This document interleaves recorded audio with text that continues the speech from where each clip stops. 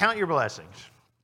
That's going to be the focus tonight, and this may seem very basic. Come on, Rick, are you kidding me? Everybody knows in this building especially how to count their blessings, but I think that this is a very, like Ryan talked about this morning, it's sort of getting back to the basics. It's the blocking and tackling, so to speak, and I think it's an important basic spiritual discipline personally that I think is extremely important to carry with you under any circumstances. So our brother Ralph has been, I don't know if you've had the benefit of hearing him say this on more than one occasion recently, that, I don't want necessarily for you to look at me as Chicken Little, but I'm convinced that we're headed for some times that aren't going to be so easy.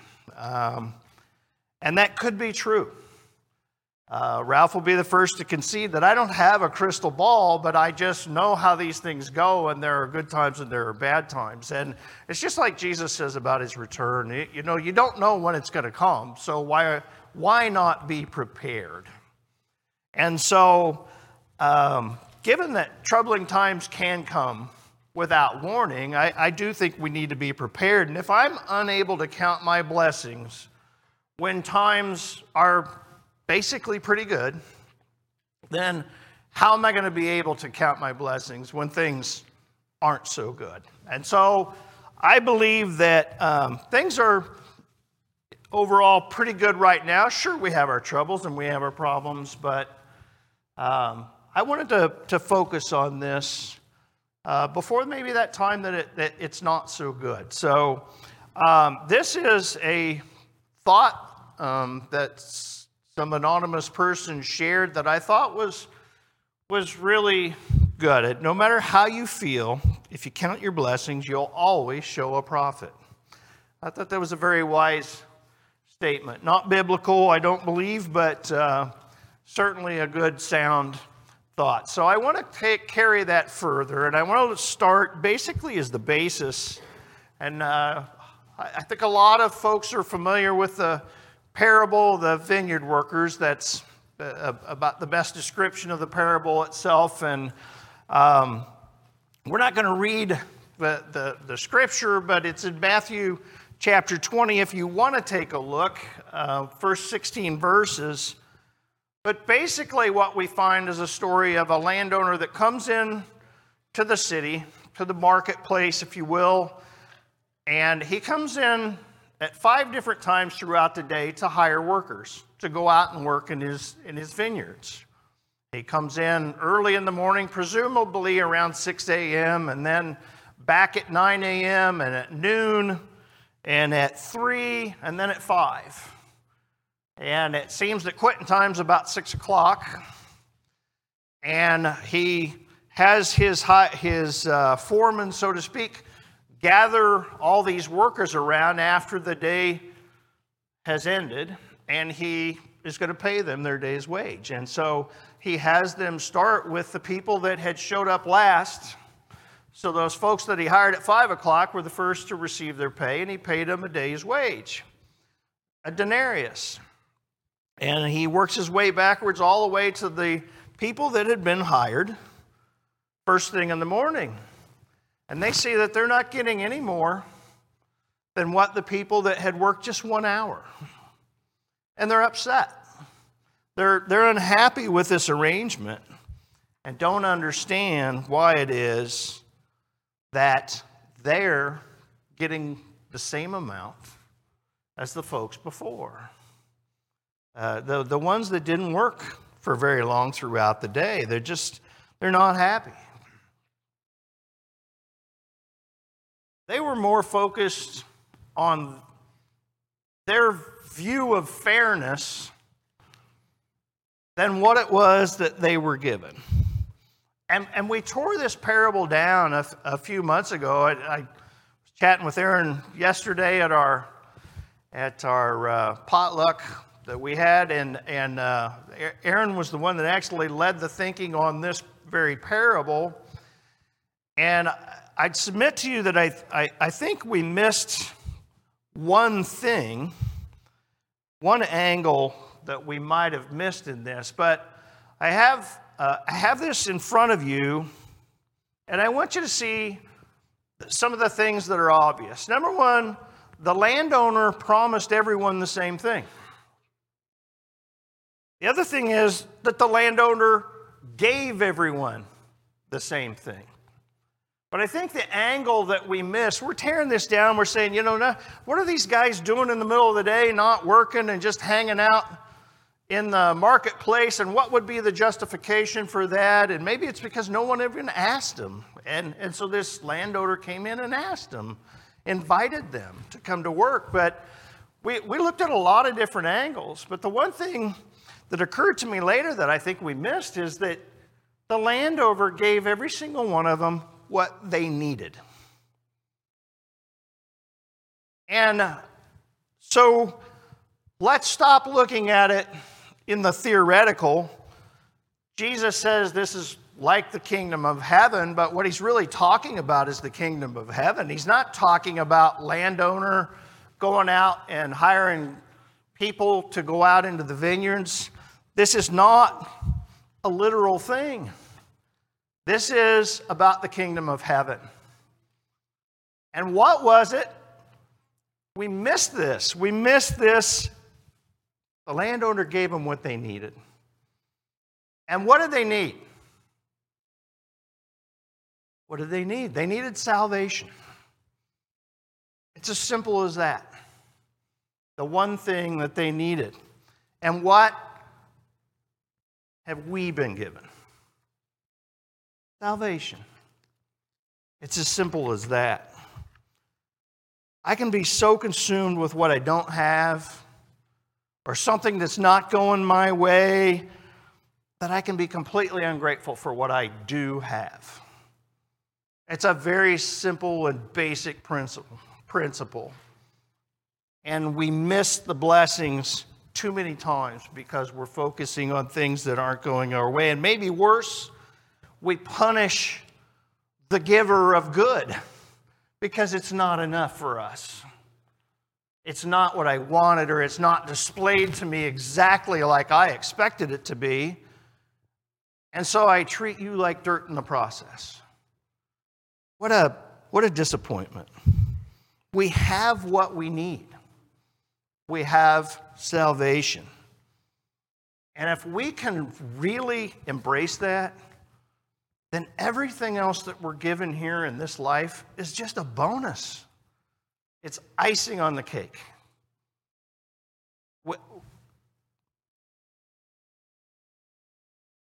The psalm says a lot here. Praise the Lord, my soul. All my inmost being. Praise his holy name.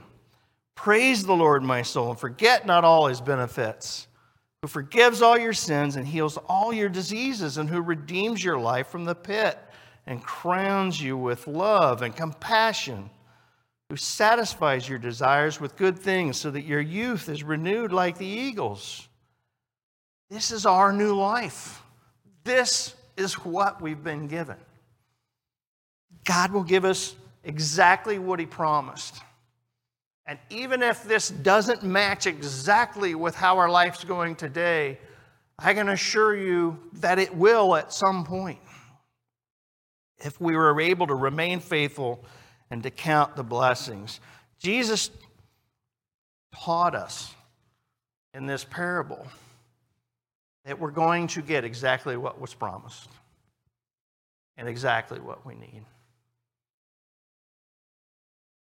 So, my wife and I took a trip here a few weeks back, and my wife's a fantastic vacation planner. She's a wonderful trip planner, and I can hide behind that if I'm too lazy to get involved in the process, but she's really good at it. So she came to me and we talked about where do we want to go and what should we do. And I don't know whose idea it was for sure. It doesn't really matter, but we agreed that Maine is where we wanted to go. And She said, well, inviting me to participate in this process. Where do you want to stay? What do you want to do? I said, I don't care. You just do all of it. I don't care. You are good at this, and I'm always happy. The one thing I care about, and the only thing I care about, is I'm going to eat lobster for dinner every night. And I was serious. That's what I wanted to do. That's why we chose to go to Maine. Because it's relatively inexpensive compared to here. And so for the price of a steak here, I could have 2 pretty good sized lobsters out there.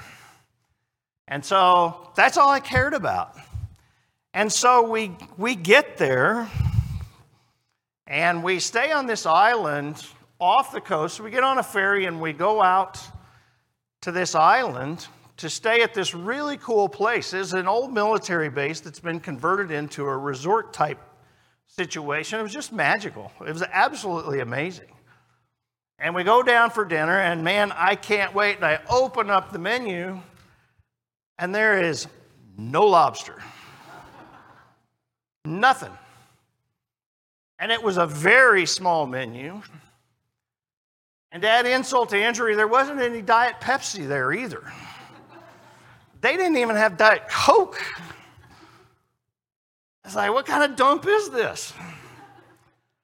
And the problem was this was a small island. There's only about 60 residents that live here year-round, if they even stay when it's really cold. And there was one other restaurant on the island that wasn't part of the hotel, and they're closed for the season. So it's like, well, big boy, there's no lobster. You got some chicken and pizza. It's just really, what a letdown. The horror. The absolute horror. These are first world problems. But what would be the wrong thing to do in this situation? For me to make my wife feel miserable about the fact that what is the one thing I said I wanted out of this trip? Would it be appropriate for me to lay that on her and make her already feel worse than she already did? Of course not. But these are the situations we get into all the time, and we don't think. We just let it go. And I was disappointed. But then I quickly, and I don't want to make this about myself because I am not pure. I'm as human as everybody in this building. Everybody tuned in tonight on Zoom. But I just chose to look at what was right about this whole situation. And it was fantastic. Talk about solitude and quiet and just really being in a place where for 2 days we could just completely shut down. And it was amazing. I didn't sit there and say, you didn't listen to me. You didn't do what I wanted. I didn't get my way. I didn't throw a temper tantrum. I just kept my mouth shut. Partly because I sleep next to her. But it's not the right thing to do. Count your blessings. Lobster schmobster. It all worked out. As soon as we got off the island, we went to our rental car. Oops. Went to the rental car and then went to find a place where I knew I could get my lobster. And I ate lobster the rest of the 2 days we were there. It all worked out.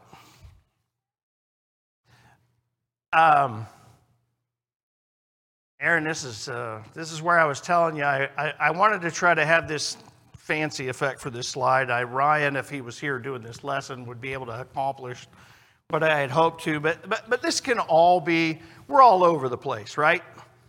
I want a good job, and I get a job, and I hate this job. This job stinks. I don't like it. It's not going the way I want. We want a good salary, and I get paid a good wage, and suddenly it's not enough. And Bob, Bob's getting more than I get. The people that showed up 1 hour before quitting time got paid the same as me. This isn't fair. I hate this. Michael's got such a great voice, and he's got so much talent, and he can sing all these 4 parts, and he just puts it together beautifully, and what do I have? I can't do anything. These kids, we pray for these children, and we want the Lord to bless us with them, and all we do is complain about how much work they are. And I don't get any me time. And I just can't handle it anymore. And they're so expensive. And they talk back. These are real. We want friendships. We want people to be companions. And then we turn around and talk about them behind their back. Well, Sarah Joe's such a gossip. All the while, that's what I'm doing. Our leaders, sometimes they are open to criticism, but we vote for these people and expect something more than we can get out of them, and then it's just these people are not good leaders. They're crooks, and why did I ever want this upon ourselves? The elders, I thought this guy would be a good guy, but he's not listening to me. He's not doing what I want. He's not delivering the things and the experience that I want. So we just got to get rid of this. Our workload is just too much.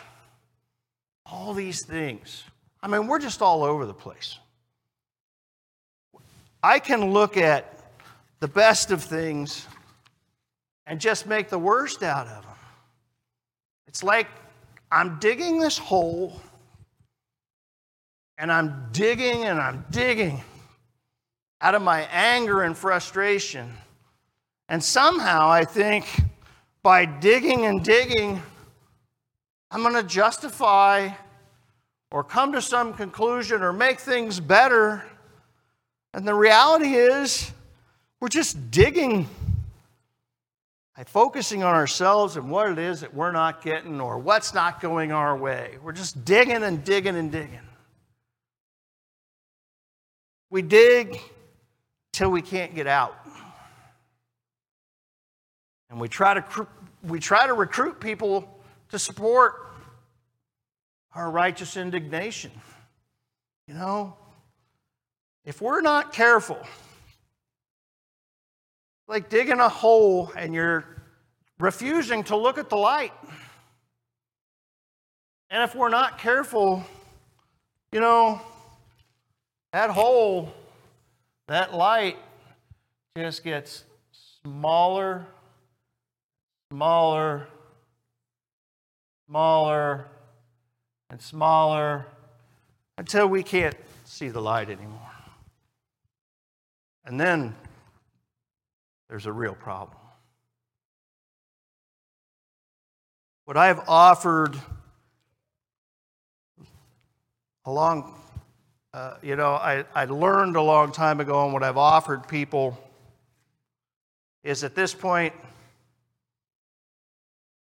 you're digging deeper into a hole, and if you can't get out of this mess and you can't see the light, the first thing you have to do is drop the shovel. Just stop. Stop digging the hole. Lay down whatever it is and just rest.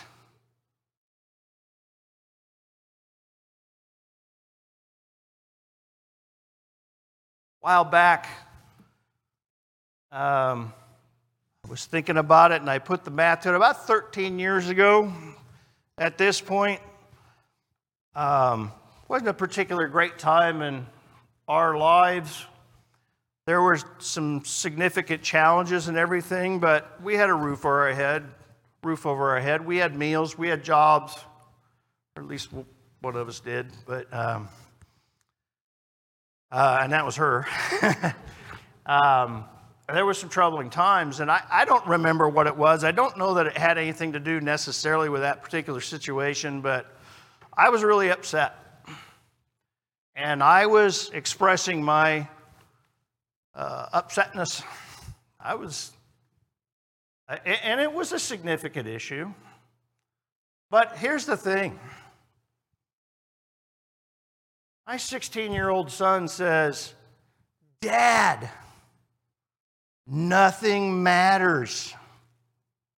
Some people don't have food to eat.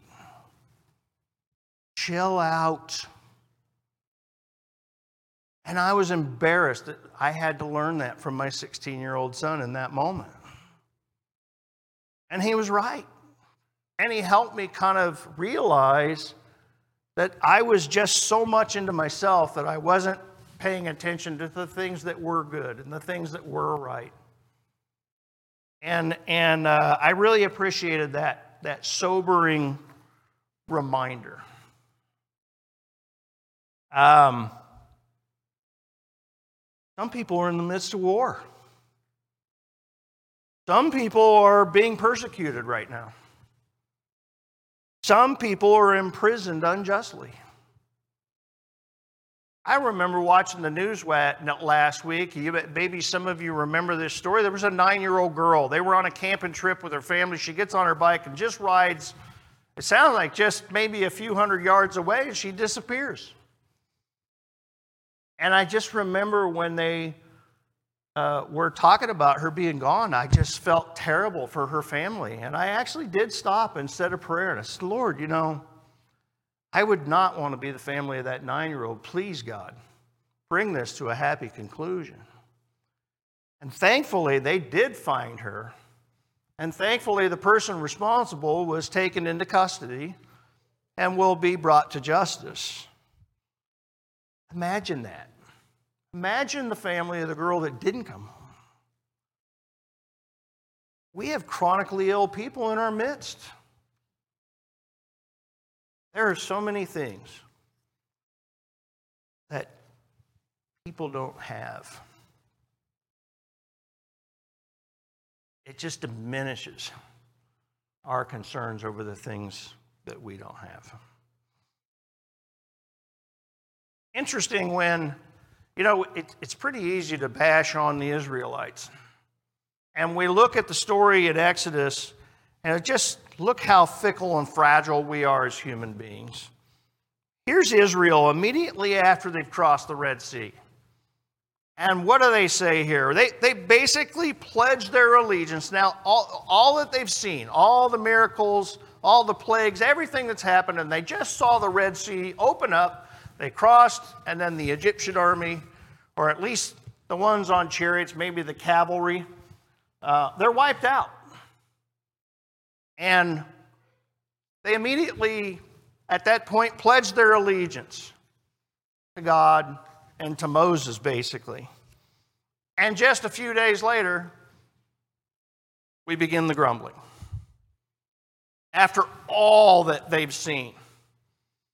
And I would submit to you that maybe some of the most outlandish and amazing miracles that God's ever performed for human beings, they were witness to, and here they are just a few days later complaining.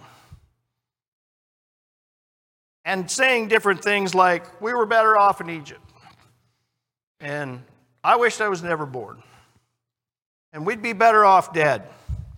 It's just the beginning of the backsliding and the grumbling with this group of people. It goes on for 40 more years.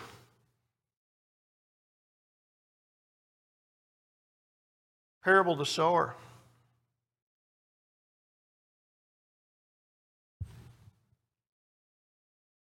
Jesus teaches about the different soils.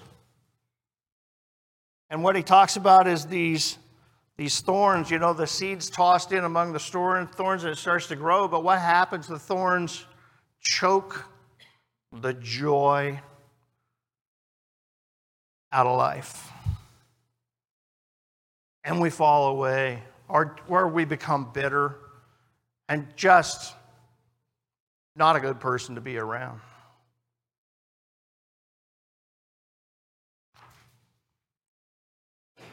It's interesting to look at the right perspective. Paul taught us about contentment. Look at Philippians chapter 4, verses 11 through 13. It says, I'm not saying this because I'm in need, for I've learned to be content whatever the circumstances. I know what it is to be in need, and I know what it is to have plenty. I've learned the secret of being content in any and every situation, whether well-fed or hungry, whether living in want, whether living, I can't read that, guys, in plenty or in want, sorry. Paul taught us about contentment. And what did he say? What was the secret? I can do all things through him who strengthens me. I can do all this. I can have plenty. I can have little. I can do all this. We have a friend in Jesus.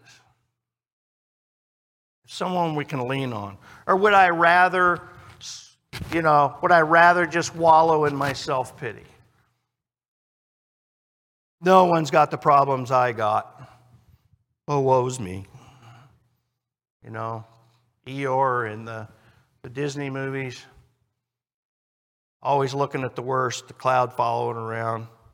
Or will I let Jesus help me through?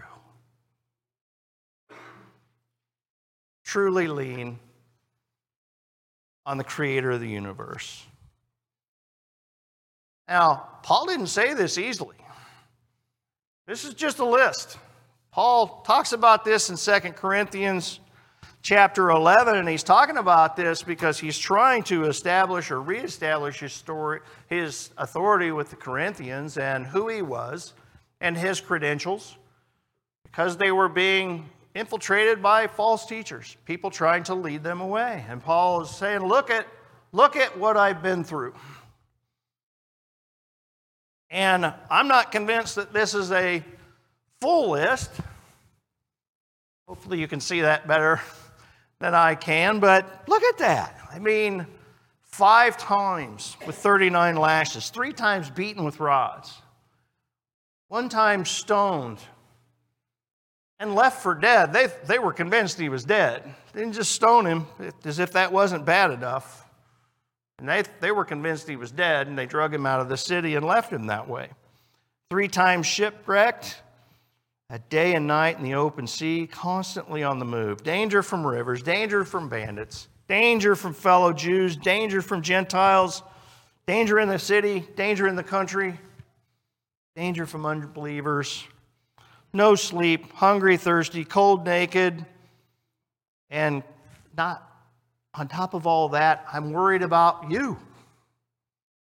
I'm worried about the churches and the people that I've taught and known and grown to love.